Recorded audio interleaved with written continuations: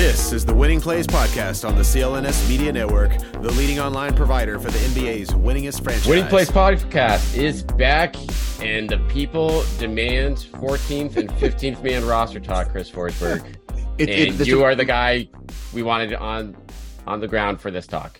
It was funny because you texted me and you're like, I want to pod about the roster. And I was like, I actually like snapped my fingers. I was like, I was going to do this on Celtics talk and have you on to talk about the roster, because as there's nothing more irrational in fandom than our love of the 15th, 16th, 17th, like two-way guys and all this. So I'm actually excited for this episode. I'm going to try and shake out of my like vacation mode and bring some expert analysis about who will be this year's Malik Fitz and celebrating at the end of the bench. It's whether it's backup court, it's universal across all sports. Everything is better, but for every time it doesn't matter at all. Every time, sometimes you get the Javonte Green, or you get the guy who really perks up interest and actually makes a semblance of an impact, and it's fun. There's the underdog story is always in play here. So I don't know if I agree with your Javonte Green comp would be there. You see the potential. He's a fun guy who makes the end of the roster, and then they wait till he goes somewhere else to let him blossom. This is true. You give away like the Max Struses of the world, the Javonte. The Celtics it's a good farm ground for those guys to do well other places.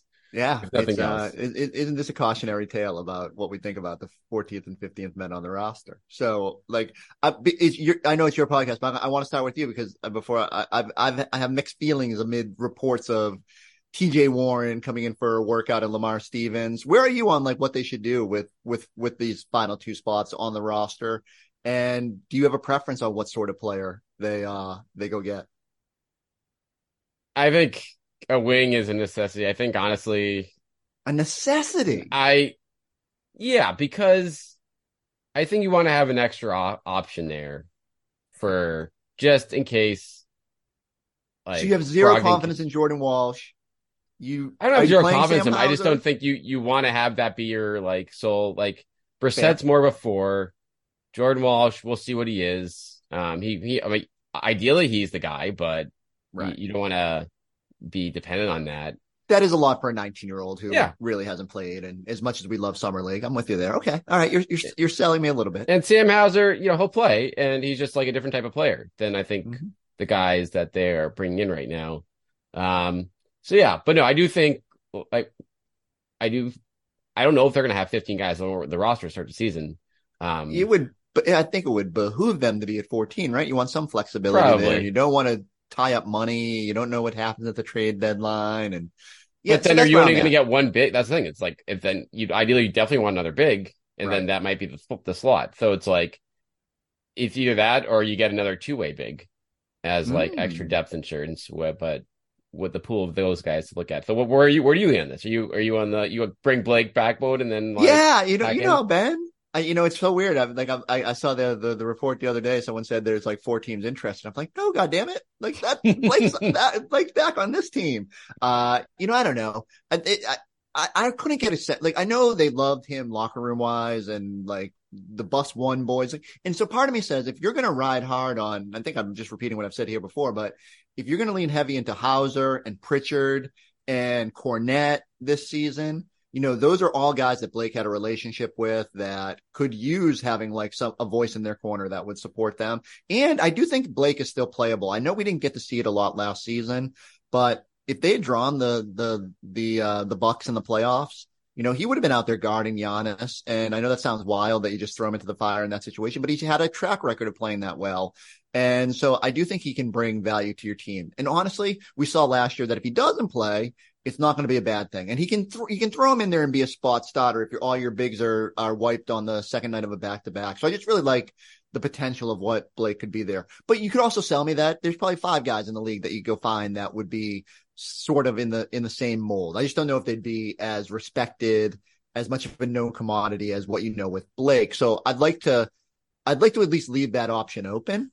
And the fact that they're not working out any bigs right now seems to suggest to me that that's on the table. Yeah, like they're just keeping that dry. And then look, if he goes and signs with the Clippers or whatever, then Okay, then now you're searching for option B. Well, a quick aside here. I was so wrong on Cabangeli. I thought he was going to be when you said two-way big, I'm thinking, has that ever worked? And Taco and Cabangeli, and there isn't a roadmap to the two-way player emerging as sort of a piece you can lean on in an emergency. It's weird that Noah Vonleh was strangely more important last year than Cabangeli, and that's too bad because I really liked the player. I thought coming out of summer league that he could have a role. It just never materialized. So if you want to tell me that they could go find a two-way big, I always thought that was going to be Harry Giles because of the Tatum part of it. But yeah, I would probably feel comfortable if they went the two-way big route. The second night of back-to-backs are what worried me in terms of just having that little extra bit of depth. So I guess that's why I'm probably more worried about and it's so weird to worry about the fifth big or whatever the case may be, but I guess that's where I'm at with it. The wing doesn't concern me as much. I do agree with you that you probably can't ever have too many, and the Celtics have been in instances short. I just go back to it. Do you think there's any universe in which TJ Warren or Lamar Stevens is a rotational piece in the playoffs? And if not, does carrying them make sense to you longer, to going into the season? Yeah, I think that's a fair point. And if there's any team to be worried about the fifth big ever, this is the team. This is literally front and center. And yeah, I'm with you. I honestly think, and to that point, I think there's a case to just carry 15 out of the gate and go Blake. And I know you want your flexibility and stuff like that, but they still have. There's plenty of maneuverability on this roster. I don't think this is going to be a quiet during the season, right, spot for the team. So as far as the tax implications and the second apron and all that crap, that stuff that's going to be dealt with down the line anyway. But yeah, I think, TJ Warren, it's funny that it's all right, guys, you can see you're in the Celtics, conference room this offseason. Be all right, let's look at something. Let's bring two of the most opposite guys we could potentially look at into camp and figure this thing out and have them guard each other. But I do think from a defense, you need I do think you need a gritty defensive guy ideally, sure, which Lamar could feel are you gonna be throwing out a guy there that is a 28% career 3-point shooter? No, that shouldn't be in rotation, but could he work and spot minutes here or there over the course of the regular season? Obviously that he had some success with that in Cleveland last year before he was exposed in the postseason. So, neither of these guys you wanted to be. One question there. What is the difference? What is the range of difference between Lamar Stevens and O'Shea Brissett? I think Stevens can just probably guard a little bit more, right? Yeah, he can guard I think if we're being honest, and I can't, and this is not inside information. I'm just guessing. If Lamar Stevens had been on the market before O'Shea Brissett, maybe they would have leaned that way. The flexibility a little bit more. Sort of, they're both essentially low cost wings who can push your other guys, who have potential to blossom in a new system, who with Stevens is a little bit more of a track record of starting games last year and being, a little bit more versatile defensively. But I don't know if there's just that much of a difference between him and Brissett. And that might just be I haven't seen enough of O'Shea Brissett to pass full judgment. And I wonder, in this offense, if can blossom a little bit more. But I think that goes for anybody. They're just going to get better looks, more open opportunities. And so, I don't know.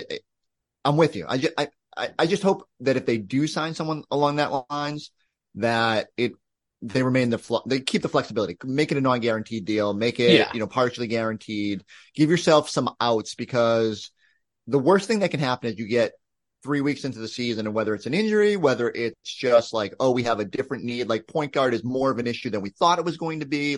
Something comes up where you need the flexibility to sort of zig. And I just hope they don't lock themselves into somebody that I don't know if they have a clear roadmap to playing a consistent role. Well, here's the other thing too. It's a guy, they have 13 guys on the roster right now.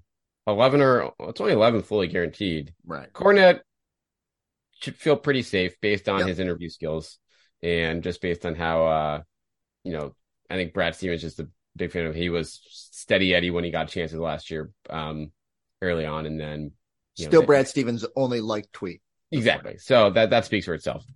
All right, let's take a break here to hear from our sponsor, FanDuel. Football season is about to kick off, and FanDuel is giving you the chance to win all season long. Because right now, when you bet on a Super Bowl winner, you get bonus bets every time they win in the regular season. So just pick any team to win the Super Bowl, and you'll get bonus bets for every victory. And you can use those bonus bets on spreads, player props, over-unders, and more. So just head over to FanDuel.com/Boston and start earning bonus bets with America's #1 sportsbook. That's FanDuel.com/Boston. Gambling problem? Call 1-800-GAMBLER. Hope is here. Gambling helpline ma.org or call 1-800-327-5050 for 24/7 support. Call 1-800-1877-8-HOPE-NY or text HOPE-NY as well. 21 plus and present in select states. Bonus issued as non-withdrawable bonus bets that expire 7 days after receipt. Max bonus $50 unless specified otherwise. Restrictions apply. See terms at sportsbook.fanduel.com. FanDuel is offering online sports wagering in Kansas under an agreement with the Kansas Star Casino. Gambling problem? Call 1-800-GAMBLER or visit fanduel.com/RG. 1-800-NEXT-STEP or text NEXT STEP to 53342. 1-800-789-777 in Connecticut. 1-800-9-WITH-IT in Indiana. 1-800-522-4700 or visit ksgamblinghelp.com in Kansas. 1-877-770-STOP in Louisiana or visit mdgamblinghelp.org in Maryland. 1-800-522-4700 Wyoming or visit 1-800-gambler.net in West Virginia. And now back to the show. But like even like someone like Banton, like Steven, I mean, I can be like you can make the case for Stevens over Banton on this roster in terms of like if he plays better than him in training camp, it's like, oh yeah, Banton's like, and he only has I think like what 50,000 guaranteed, like something a drop in the bucket.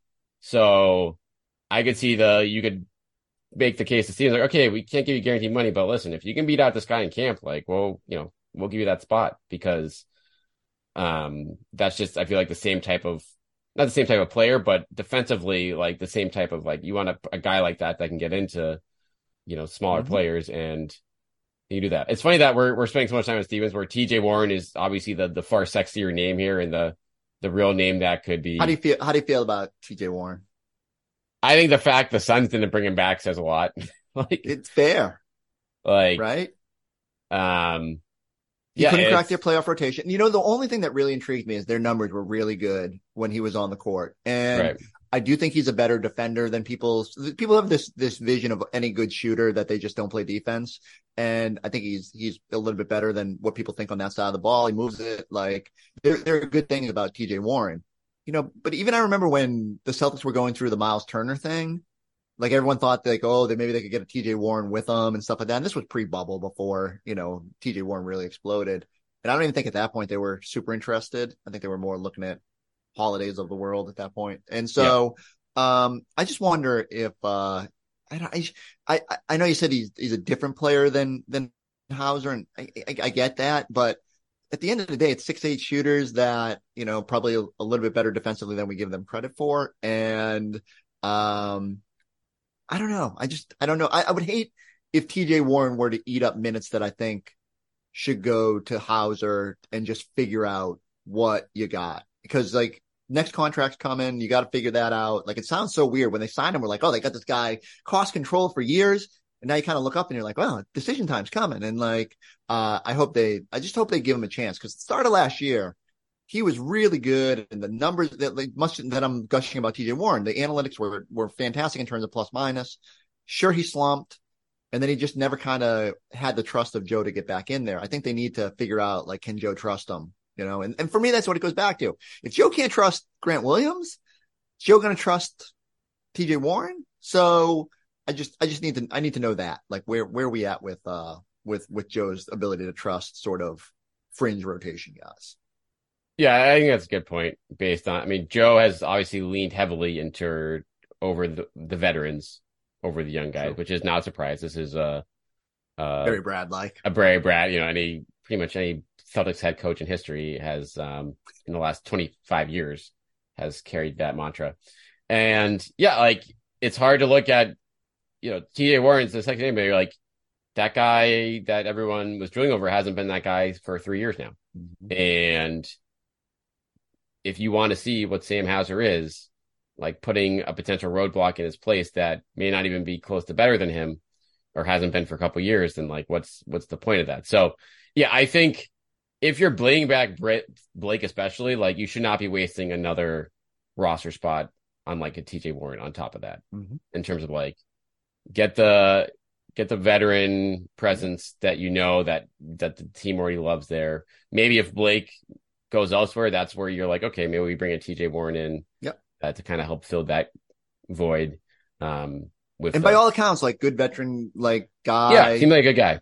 He does have a history of beefing with Jimmy Butler, so like Celtics fans will love that. And like it's not the worst move. I just think in a vacuum, if I was building the roster, and Brad Stevens should never listen to anything I say, but I probably want the non-guaranteed guy. And like, I feel like you have a better shot with Lamar Stevens, maybe of pushing that, like a partial guarantee, or, you go in knowing, and like, look, you can tell these guys, if you get interest from other teams and you're just not in our cards, you can let them go. You'll see guys float out of training camps all the time. And so, I just think that there's an ability here for them to come in and make a case for themselves or state a case for themselves and, then figure it out from there. TJ Warren playoff numbers, played 6 games for the Suns in their first round. Second round loss to the Nuggets. 31% shooting, 14% from 3, 2.7 points per game in 13 minutes. There was talks of him being like the 5th starter on that group when they first acquired him, and he just never could get in there. And again, maybe further bring him back. That's if there's any team who's going to bring him back, the Phoenix Suns would have been like, right. We believe in this guy. We're bringing him back for the minimum. They didn't. Yeah, I think that's telling. That's a fair point. I like that. I like where your head's at with that. Where are you at? We're burying the lead here. Where are you at Lewis King? It's funny that one. Look, they have an open 2-way spot, and he's not eligible though. Not eligible. Oh, I didn't know that. Oh, it's gonna be his 5th year out of 2-way time. Wait, I thought, isn't the rule different, or is it he doesn't qualify under the? He doesn't qualify for that, but he doesn't qualify for that exception because he's played the full year. So interesting. Yeah, so that's a G League. That's a main Celtics prospect. So that's what it is then. The new Denzel Valentines of the world, exactly. Like the guys who are trying to chase it up there. I will fully admit, he unfortunately for him. If he was the only guy coming in for a workout this week, we would have done a lot of King talk. Instead, we won't have it. Maybe for Jay King's sake, if he's in training camp, he could steal a jersey and get a King Celtics jersey. That's the as deep of an analysis as I can get on that one. Lots of possibilities there. Wow, we did it. So I think, but honestly, like in terms of 2-way, like I think you're right. I think it needs to be probably a big just and something like maybe even 7-footer or 6'11", whatever the case may be. It's just someone in case of emergency. If Porzingis' foot and Rob's everything and Al's age, like you just need someone that you can just be like call up and feel like you can get through the second night of a back-to-back. It would be a luxury to have someone that was in that spot that you felt comfortable, especially with the way that you can lean heavier on those guys now in the post pandemic world of 2-way players. All right, let's wrap on this. How devastated are you that there are no Celtics playing in the World Cup now in the next 2 weeks? Or is that a sneaky, really good thing for the franchise going forward? So, like the fact that no one else can get injured is amazingly relieving. I can't tell you how many times I've been on a golf course in like August and September, and we've had a Celtic be injured. I was telling you before we jumped on when like the first day I landed in South Carolina and people started calling me about Porzingis' foot. I'm like, what are we doing? I can't do this again. So yeah, what I really like is that Porzingis came out, and if you translate one of the overseas interviews, sort of said, this flared up, talked to the Celtics. They're like, hey, let's manage this. He really wants to be there with the national team, and the Celtics were like, cool, you can go over there, you just can't play. What a great compromise, right? Like, I'm sure he wants to play, and I'm sure he probably would have played through the pain, because like that matters to guys, especially it feels like with outside the America that it really matters to those guys. Like Daniel Tice is on year 57 of playing for the German national team, and so yeah, I guess that's what we get left. We'll watch some Tice. Maybe what is his deal? Tice, Is he a free agent? No, I think he's still in Indiana. Just that's right. Enjoying that contract and probably maybe buyout potential. Like what's the? I gotta go. Let me see how many years he has. I think he might have a couple of years. He signed a 4-year deal. Jesus, God bless Daniel Tice. Actually, no, you're right. So he does have. So it's 1 year and a team option next year. So there is, I think, like they could. That could be a buyout guy. Ooh, now you got. It's too bad he does not fit into that TPE though. $9.1 million. So you're not going to be able to. You just wait for them to negotiate a buyout in February or January or whatever, and then boom, he probably still has his house back there, right? Like, come on. So that's probably only if Blake doesn't come back. But you just broke news for February now that this is like Tice is coming back, like the buyout, like the wheels are in motion, like third time's the charm. Nothing we love more in Boston than getting bands back together. And, Tice would just be, he'd be doing the seal and letting Tatum get to the rim. I'm all in. I think we just road mapped it. The Celtics are just looking for pieces to get through till, January. And then as players like Tice become available, I'm trying to think what is, you can use, like you said, the TPE on waived players, but he's going to be too much. Yeah, he'll be too much. But he'll claim his contract. Like he'll be exactly. So he'll go through, and then where else would he want to go? But move back to get back to Boston. He's got plenty of friends here, and would fit right in the Bigs meeting with Rob and Al, and Blake would welcome him with open arms, even if he was here and they somehow needed another big. And yeah, we figured it out, B-Rob. Well, here's the biggest question, the biggest cliffhanger to follow up on that. Gordon Hayward, $31.5 million expiring contract this year.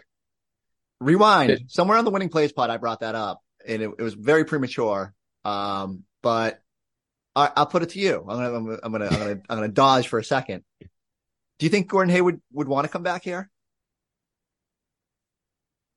I think. What is his option, right? Team, well, so I think as this team is currently constructed, I don't know if he'd be like can swallow his pride enough to come off the bench. Like if he's at that point of his career where he's okay being he should be at this age, but I don't know if he is at age 33 if he wants to like win. Here's the thing though, I don't think he takes a buyout.